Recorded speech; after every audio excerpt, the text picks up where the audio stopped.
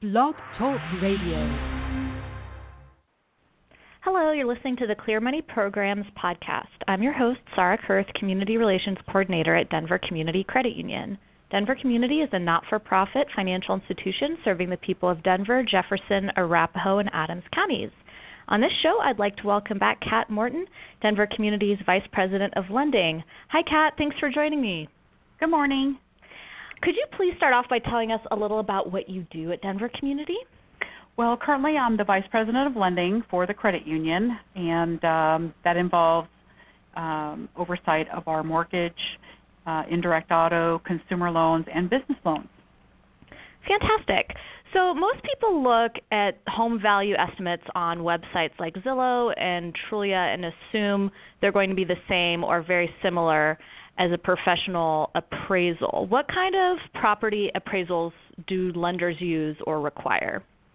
Well, for 80% of the business that gets written, mortgage business that gets written, we are going to require, and most lenders do, require a full appraisal. And by full, I mean that it contains all the information needed by the secondary market, such as comparables, recent home sales, a very in-depth description of the property itself, all the way down to square footage, bed and bath, condition, all those good things. On our home equity lines of credit, we do try to save our members in closing costs, and we do try to use what we call value check. And that's not an open to the public website, but more a vendor that allows us to go in and look at recent sales in the area and compare those sales with what our member is estimating their home to be worth. So on the home equities, we do try to do that. Those are less risky loans, so consequently, we would use the less invasive appraisal, if you will. Those are usually smaller loans. Granted, we are in second position, but we try to save our members money where we can. Okay. So members, borrowers have to pay for appraisals, and the reason is that financial institutions have to pay for them otherwise. Is that correct? That's right. What has happened, and this has just happened in the last 4 or 5 years, appraisers used to collect at the door, however the borrower could pay. In recent years, though, they've begun requiring or requesting a credit card number up front before they'll even do the appraisal. Okay. And my guess is that they weren't getting paid. Sure. And so and that's a lot of work to do. So they changed their policies on that. And the appraiser is selected by the borrower, or does the financial institution appoint an appraiser? The financial institution, by law now, has to contract with an AMC or an appraisal management company. And appraisers are selected randomly through the appraisal management company, and these are appraisers that we have approved. It cannot be ordered by the loan officer.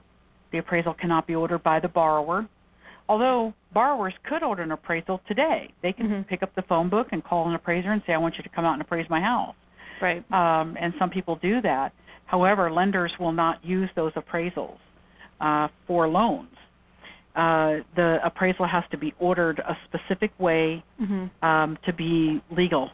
Okay. For us to be able to make a loan. And that's to prevent bias, right? So that you're not getting your uncle to appraise your house who might value it at more than it might actually be worth, for example? Exactly. And it can also keep the lender in check.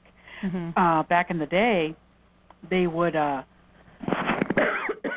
my gosh, excuse me, they would, the appraiser might get a phone call from a lender saying, hey, I need you to go out and appraise this property, and wink, wink, I need it to come in at $350,000 in order for my loan to work.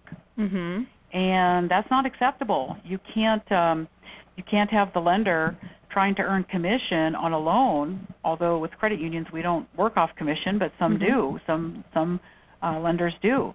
you can't have that person who has a vested interest in that value coming in at a certain amount actually ordering that appraisal. So it completely makes sense, the separation of duty there. Right. It's more ethical that way. Yes. Thank you. So why might a Zillow or Trulia property value vary widely from a professional paid appraisal? And how do appraisers determine the appraisal value of a home? Well, appraisers physically go out to the house. Mm-hmm. They measure each and every room. So they're looking for livable space. They look at the condition of the property. Some members think that they're looking to see if the property is clean. Mm-hmm. Don't send the appraiser over. I haven't had a chance to vacuum. They don't care about that stuff. What they're really, really looking for is structural information regarding that home. Year built. How old is it? Has it suffered any damage? How many roofs have been put on it? Does the water heater work? Is it up to code? Does the fireplace work? What condition are the appliances in? Because that can cause damage to a home, right? If if a stove blows up, is the property in disarray? Meaning not vacuumed, but do they have the whole thing gutted? And are they redoing it? Are they adding a room? These are all important things that an appraiser will have to note and document for the lender to let them know this is the property, this is your collateral, and this is what it's worth. They also do extreme amounts of research before they even go out. Some people say, oh, well, the appraiser doesn't really do anything but measure. That's not true. They actually do a lot of work behind the scenes where they're looking at recent sales in that particular area, and they're comparing those homes to the collateral that they've been tasked to appraise that's in front of them, and they're using some of those comparables to be able to establish a true value of the property. Mm-hmm. On a Trulia website or a Zillow website, which, by the way, I love those. I love them. Me too. Personally. I just love to go on and look at the homes for sale, and I've checked my own house out, and I think everybody does that.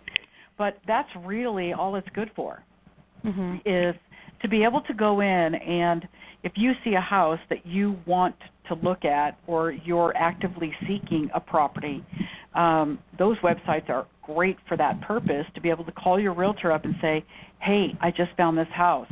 I'm going to send it to you. Or, hey, I just found this house. I'm going to send it to you. Vice versa. Realtors really use those websites heavily to show their clients different homes in sectors of town where they're looking. To be able to establish a value, there's a reason why it's called a quote-unquote estimate. Right. And that's because they don't have all of the ins and outs of the property that an appraiser would have by going on site.